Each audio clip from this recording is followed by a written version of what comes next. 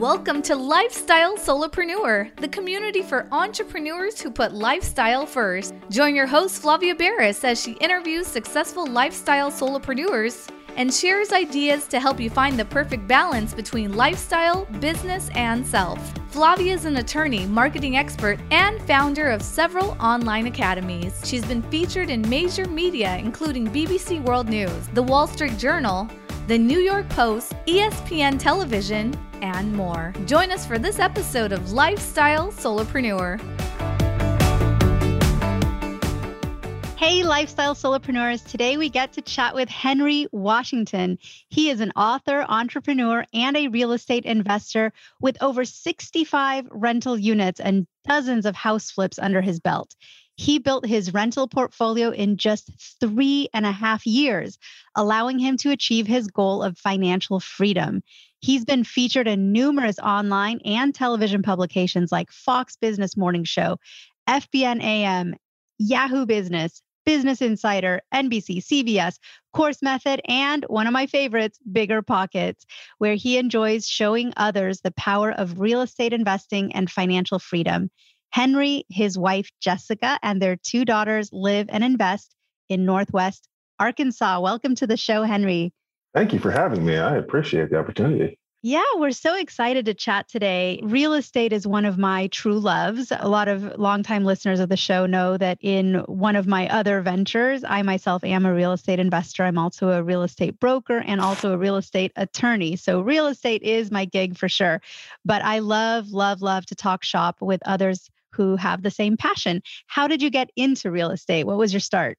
I started just under 4 years ago. To make a really, really long story short, I got married pretty quick. And prior to being married, I was working a corporate gig. And I was really good at making money in my corporate gig. And I was also very, very good at spending all of that money and more. And when you're single, that's all well and good. You figure out how to get by. But then when you get married, your wife, I learned, doesn't want to live like that. And so I had to figure out a way to learn how to manage money better and then to learn how to make more money so that I could provide my family with a life that I felt like they deserved. You know, I couldn't afford to buy us a dream home. I couldn't afford to, I couldn't really even afford to be in the house that we were living in. I wasn't even allowed to be on the mortgage of the first home that we bought together because my credit was so bad. And so kind of got a wake up call when I got married, and literally a wake up call because I had a panic attack at like 3 a.m. after we were having conversations about like what our future looks like, because I realized I couldn't afford to finance that future, and had a panic attack and started, I did what people do when you have a panic attack about money at 3 a.m. I started Googling, how can I make some extra money? And man, it's funny, when you Google anything real estate related, like the first 10 search results are BiggerPockets articles. And so like, I just started reading about real estate. And then I ended up watching a TED Talk. There was a kid, the name of the TED Talk was How to Design Your Dream Life Through Passive Income. And it was this 20-something-year-old kid who had like 20-something doors, and he was financially free. And he was talking about being financially free because of passive income. And I was like, that was like the first time I realized that regular people owned real estate and got wealthy. Like I just thought wealthy people owned real estate. I didn't know regular people owned it and got wealthy. And so that's when I decided, well, I'll just see if I can do that. Like I'll just do that. And everything I did from that point forward was something that was putting me on the path of being an investor. So I started telling people I was an investor. I started going to real estate investment meetups, networking with other investors, listening to every book, podcast, audio book, anything that I could get my hands on real estate related. I just absorbed all the content. And then I'd say about 90 days after that, I bought my first rental. And then I saw that everything I had learned was true and even more powerful than I realized. And so we decided to scale immediately, and we just went crazy in the first 2 years. Amazing story. So tell us about that first investment, that first rental that you invested in. Was it a single family home? Was it a condo? What was it? And was there anything that surprised you about that process? Yes. So it was a single family home. I found it because, again, I just started telling everybody that I was an investor. Again, I had bad credit. I had no money. I had $1,000 in my savings account, but I was confident that I was going to figure it out. And so because I was telling people I was an investor, a buddy of mine heard that I was buying rental property, and he called me kind of like in a panic himself, like, hey, I've got I knew the house he used to live in, and I didn't know he had moved out of that house. And so he called me. He's like, hey, the house I used to live in, I need to sell it. I've been living over here at XYZ place, and I've been letting somebody live there just to cover the mortgage. They were supposed to be getting their stuff together so they could buy it, and they can't get their stuff together, and I need to sell it in the next 30 days because I have to buy this property from this church. And so can you help me out? He was like, look, this is what I need to make. So if I sell it to you for this amount, I don't care what it's worth. I just need this much money. And I was like, yeah, I'll buy it. And because I ran the numbers and it was a good deal. And then I just told him I'd buy it. I signed a contract. I didn't really know how to do that, but I found a contract and we agreed to buy it. And then I had 30 days to figure out how to come up with $19,000. I needed 20,000 total. I had one. I needed 19 in 30 days. And so because I was also networking with other investors, I had this network of people that I could bounce questions off of who had been in situations similar. And so somebody gave me the idea of being able to leverage a 401k. And I was like, well, I don't want to take money out of a 401k. You got to pay all these penalties and fees. And they were like, no, you can borrow against it. And when you borrow against your 401k, you don't pay any penalties and fees. You just have to make monthly payments back with interest, but it's your money. So you get the interest, and the company that you have the 401k with, they take the payments automatically out of your paycheck, and it's pre-tax. So it'll reduce your taxable income. So that'll help a little bit with taxes. Like, really? Like, that's a thing? And so I didn't have a 401k, but my wife did. And she was kind enough to not even blink when I told her that that's what we should look into. And so we did. We borrowed the $19,000 from her 401k. We bought the property, and we raised the rents because the tenant was only paying the mortgage payment. We had to have him pay a little more in order to cash flow. And so we raised the rents, and it was like the timing of it was all like cool because it was like at the end of the month when I bought it. And so the very next month he paid rent. And so like I had gone from this panic attack in the middle of the night to 90 days later owning an asset that was with 40,000, probably close to 40 grand in equity in it. And it was paying me every month. And I was just like, oh man, this is way more powerful than I thought it was. Like I just essentially took monopoly money and I bought a real life cash flowing asset that's paying me every month. I was like, I've got to figure out how to do this over and over again. And so at that point, I learned that you could leverage that equity. And so the bank that I used to buy the house allowed me to take out a line of credit against the equity in the home. And so then I ended up with access to like another 20 some odd $1,000 that I could use to go buy another house. And like that like mentality, that mindset to go from like panicking about not making money to owning an asset that's paying you, and then a bank saying, here's access to $20,000 more dollars within 90 days. Like that was earth shattering to me. And so I just knew that like real estate was way more powerful than I thought. And I needed to not look at real estate as a vehicle for helping supplement my retirement. And I started looking at real estate as a vehicle for replacing my income altogether. Well, you must give your wife the best anniversary gifts because not only was she the catalyst to get you out of that sort of wage earner, corporate hamster wheel type mentality and decide, hey, I got to provide for my family. I have to, earn more. I have to have something at the end of the month, every month, and not live paycheck to paycheck. So you said that she and having a family inspired you to do that. And then she also had that 401k that just made this all possible. I love that story. I think that's a phenomenal start. And it looks like you just exponentially took off and grew leaps and bounds. I mean, you're now at 65 units, and I'm sure that's not where you're going to stay. Correct. 100%. We would not be here without her trust, love, and just always, always supportive. Never, ever questions me. Absolutely. She'll have different opinions sometimes, but it never comes from a place of like, I don't trust you. It always comes from a place of trying to make sure that we're doing the right thing. And marriage has really been a cheat code to financial growth.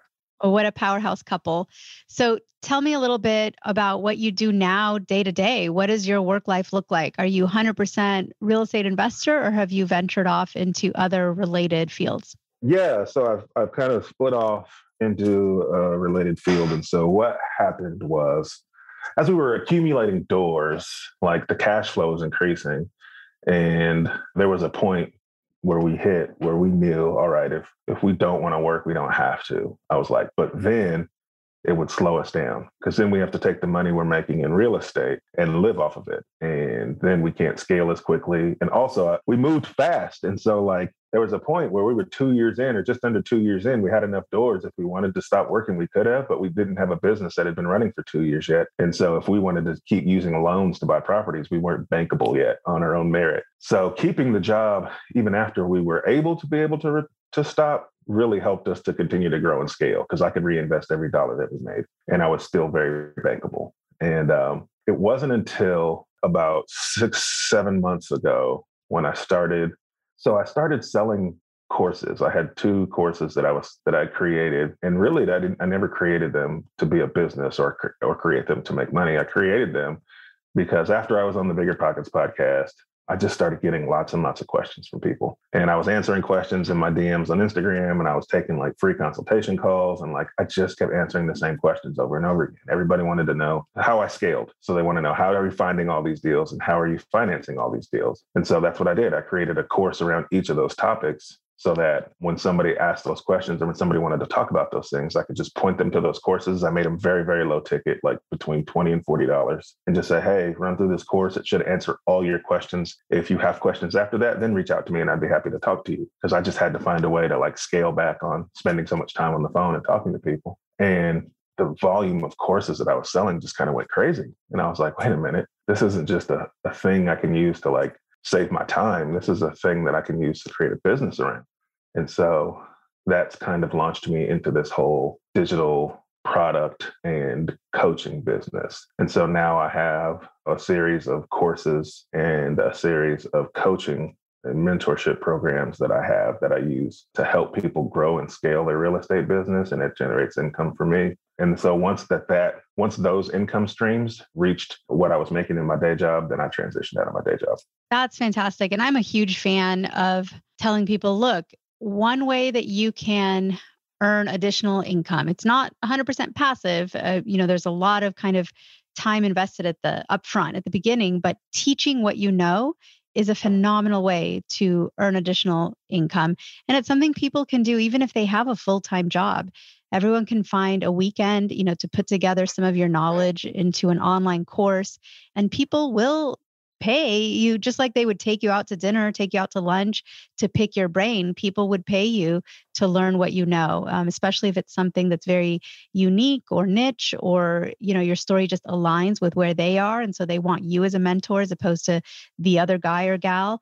And I'm a huge proponent of this. In fact, I myself have also launched several successful online academies. My favorite technology and software to do that with is called Kajabi. There's so many out there, but my personal favorite is Kajabi. I'm a Kajabi affiliate. So if anybody wants to launch online, you feel free to go to kfreetrial.com and you can get a free trial of Kajabi. But what do you use? Because there's quite a few out there. There's Teachable. You can even go onto Udemy and put up a site. What do you like to use? I was originally on Gumroad. I still am on Gumroad, where some of my courses are, but I am transitioning everything into ClickFunnels.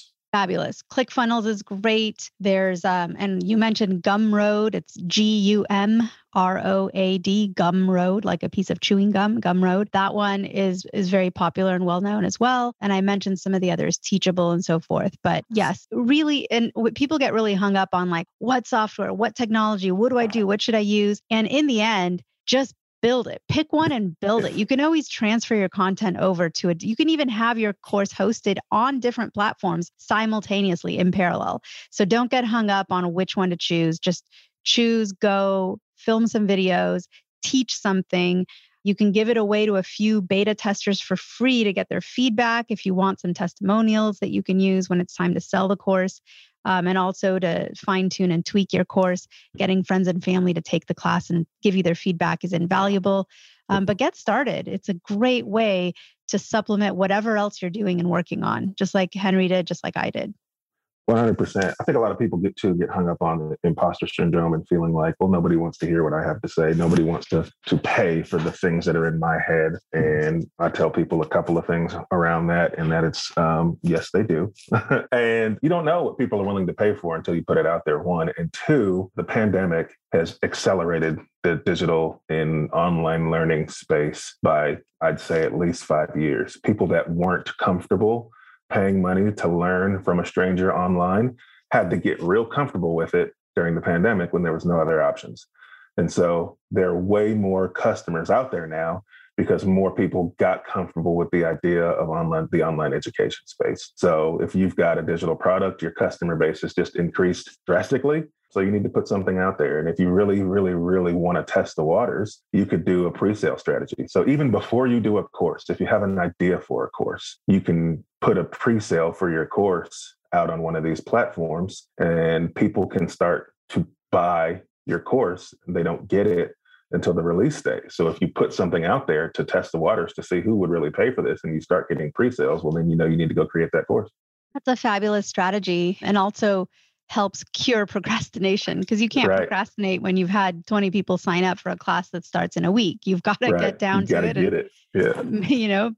Make your PowerPoints and organize your notes and your thoughts. And most people have a lot of knowledge they don't even realize they have. I mean, truly ask yourself, how many times has someone said to you, oh, can I pick your brain? Or can I get your advice? Or hey, how did you do that? Walk me through how you did that. I want to build an accessory dwelling unit on my property. How did you do it? And so a lot of this knowledge that we've collected just in our life experience is very, very valuable to other people. And it's phenomenal. It's one of my favorite, other than real estate. It seems like we have a lot in common, because I love real estate and I love online teaching. I think both are just phenomenal ways to diversify any portfolio. No matter what you're doing, you can always add real estate and also some sort of online commerce into your mix. And I don't think you can really go wrong as long as you have some mentorship and guidance, particularly in real estate, because that's where a lot of people can get burned. What would you say to folks who are like, I want to follow in Henry's footsteps. I want to start buying real estate. I've got that 20,000 that I could leverage or borrow against or work with. What should they do so they don't get burned or make any big mistakes that you can't recover from? Yeah, I like to tell people real estate is amazing in the sense that there is so many different avenues to get started in real estate. Whether you have money or don't have money, there's a strategy for you, right? And that's cool, but also extremely overwhelming when you're brand new, because how do you know where to start? So what I tell people is like, you have to filter out the noise if you want to get started investing in real estate. So if you work backwards, if you work from disposition, right? So disposition is where you make the money, right? Either you're renting a place out, or you're going to sell a place like you flipped it for a profit, or you're going to do like a wholesale where you're signing a contract, or you're going to do like a wholesale where you just buy a property and then sell it for more on the market. All four of those disposition strategies have one common denominator. And that common denominator is if you don't buy a good deal, you can't use any of those strategies. So if you're new, the two things you should be focusing on, the only two things you should focus on, are learning what a good deal looks like in your market, because every market is different. So the price points you're going to buy at are different. The rents are going to be different. The exit points are going to be different. So you need to learn, in my market, what does a good deal look like in the neighborhoods or zip codes or areas that I want to buy in? And the way you do that, the way you learn those things, is you network, get into local real estate. Any place a local real estate investor would be, you need to be. So if that's at a real estate investment meeting, if that's in a meetup group online, if that's in a Facebook group, wherever investors in your area are networking or talking, you need to be in those rooms. And then just strike up conversations. Just go ask. You'll know who the successful investors are in the room. They stand out. They talk about it. Go ask them, what'd your last deal look like? What'd you buy it for? What'd you sell it for? Investors love talking about real estate. I mean, you and I have already sat here and said that, like, we love talking real estate. And so if you start asking them about their deals, people naturally like talking about themselves. So you're going to be building instant rapport. And then you're going to be learning about their deals, right? And so you need to make sure you're writing that information down or banking it somewhere so that okay, this guy's buying property in this neighborhood, he's paying about this, and he's doing this much work to it, and he's renting them for this, or he's selling them for this, right? And you'll start to get a feel for what a good deal looks like in your area.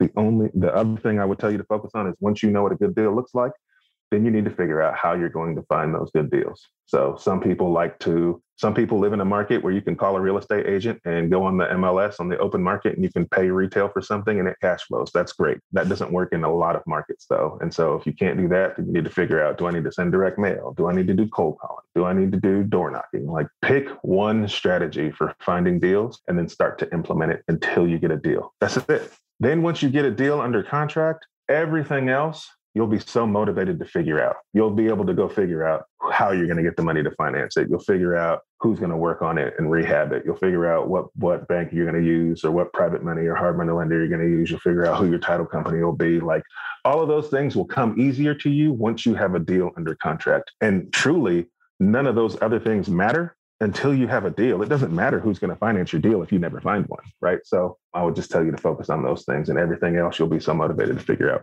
And how do you stay just sane and balanced and find time to be with Jessica and your kids and to not let work become your entire life? Because I know there's a lot of demands on your time. How do you do this?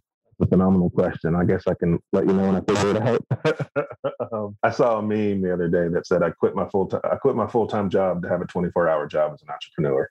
And there's so much truth to that. And I had to learn really, like that first week of leaving my day job, I think I just worked so much. And I quickly realized that like, I've got to create some boundaries.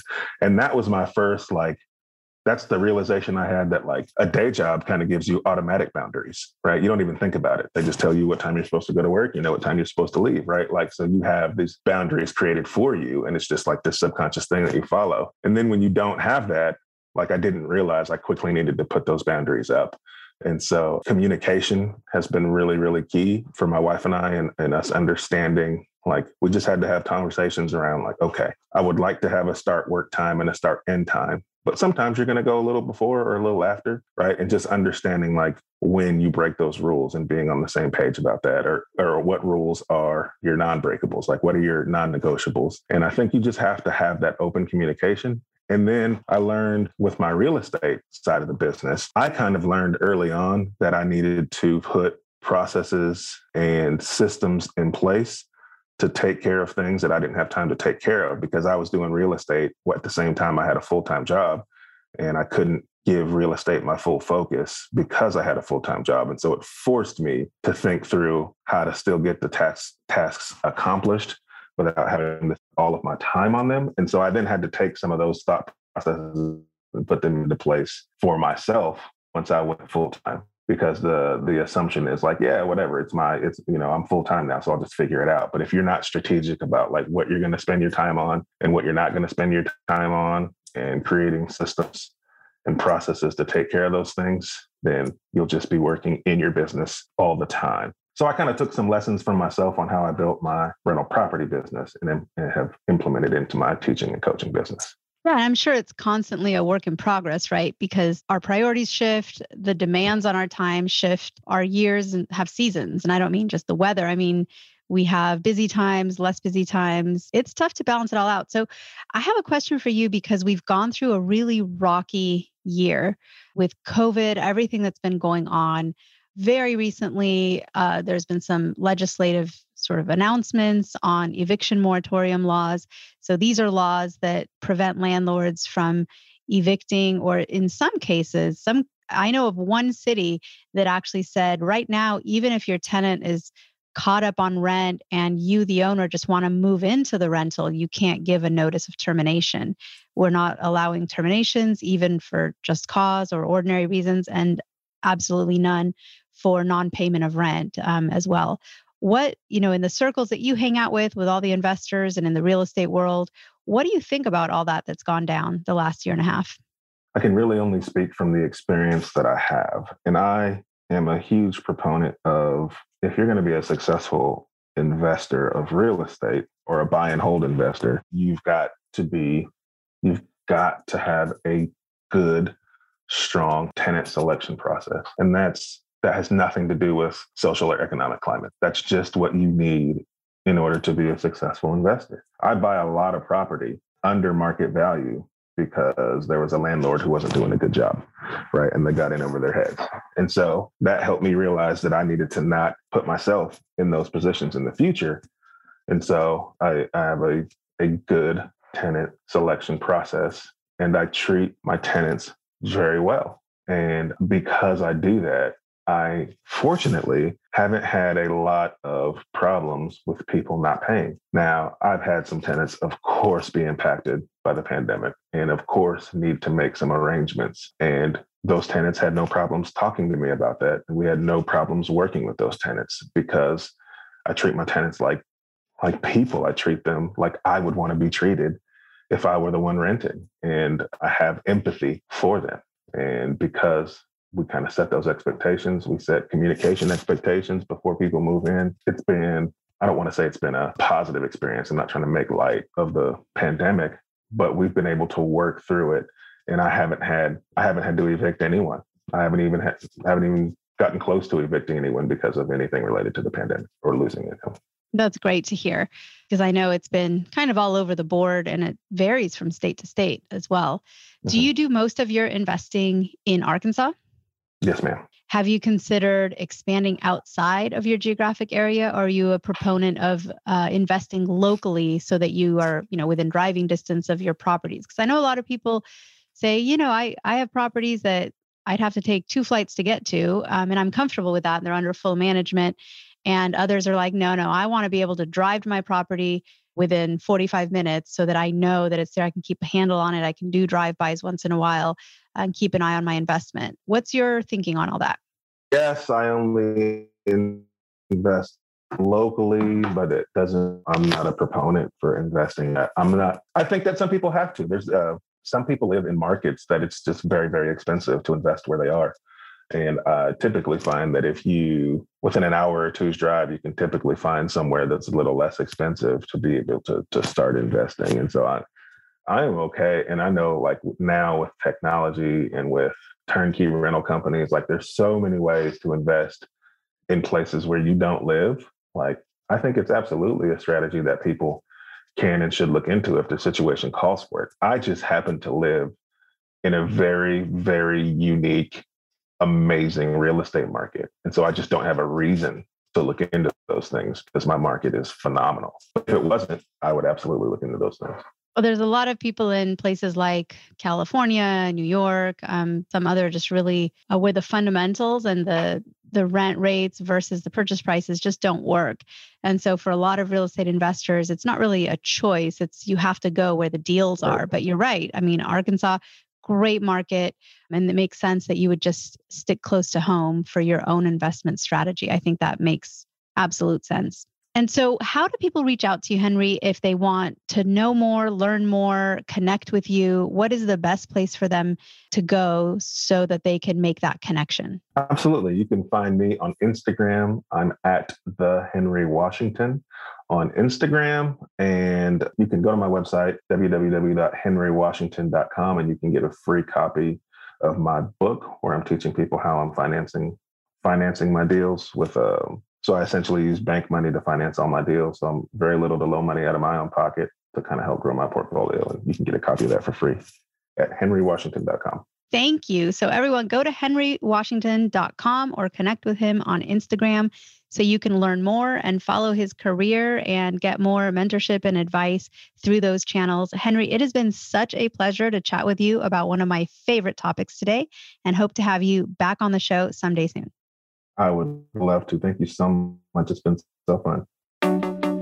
Guess what, lifestyle solopreneurs? If you don't yet have an online business earning you enough passive income to live the life of your dreams, I'd like to suggest you consider trying out Kajabi. Kajabi is an all-in-one solution where you can create and teach online courses, publish a paid newsletter, launch a free or paid podcast, process payments, build one-on-one coaching portals for your clients, and much, much more. I personally use Kajabi to power numerous successful and profitable online businesses. Lifestyle solopreneurs, there's a free trial of Kajabi waiting for you at this link, www.kfreetrial.com. You can try Kajabi for free, no obligation, by going to www.kfreetrial.com Again, kfreetrial.com, and that K stands for Kajabi.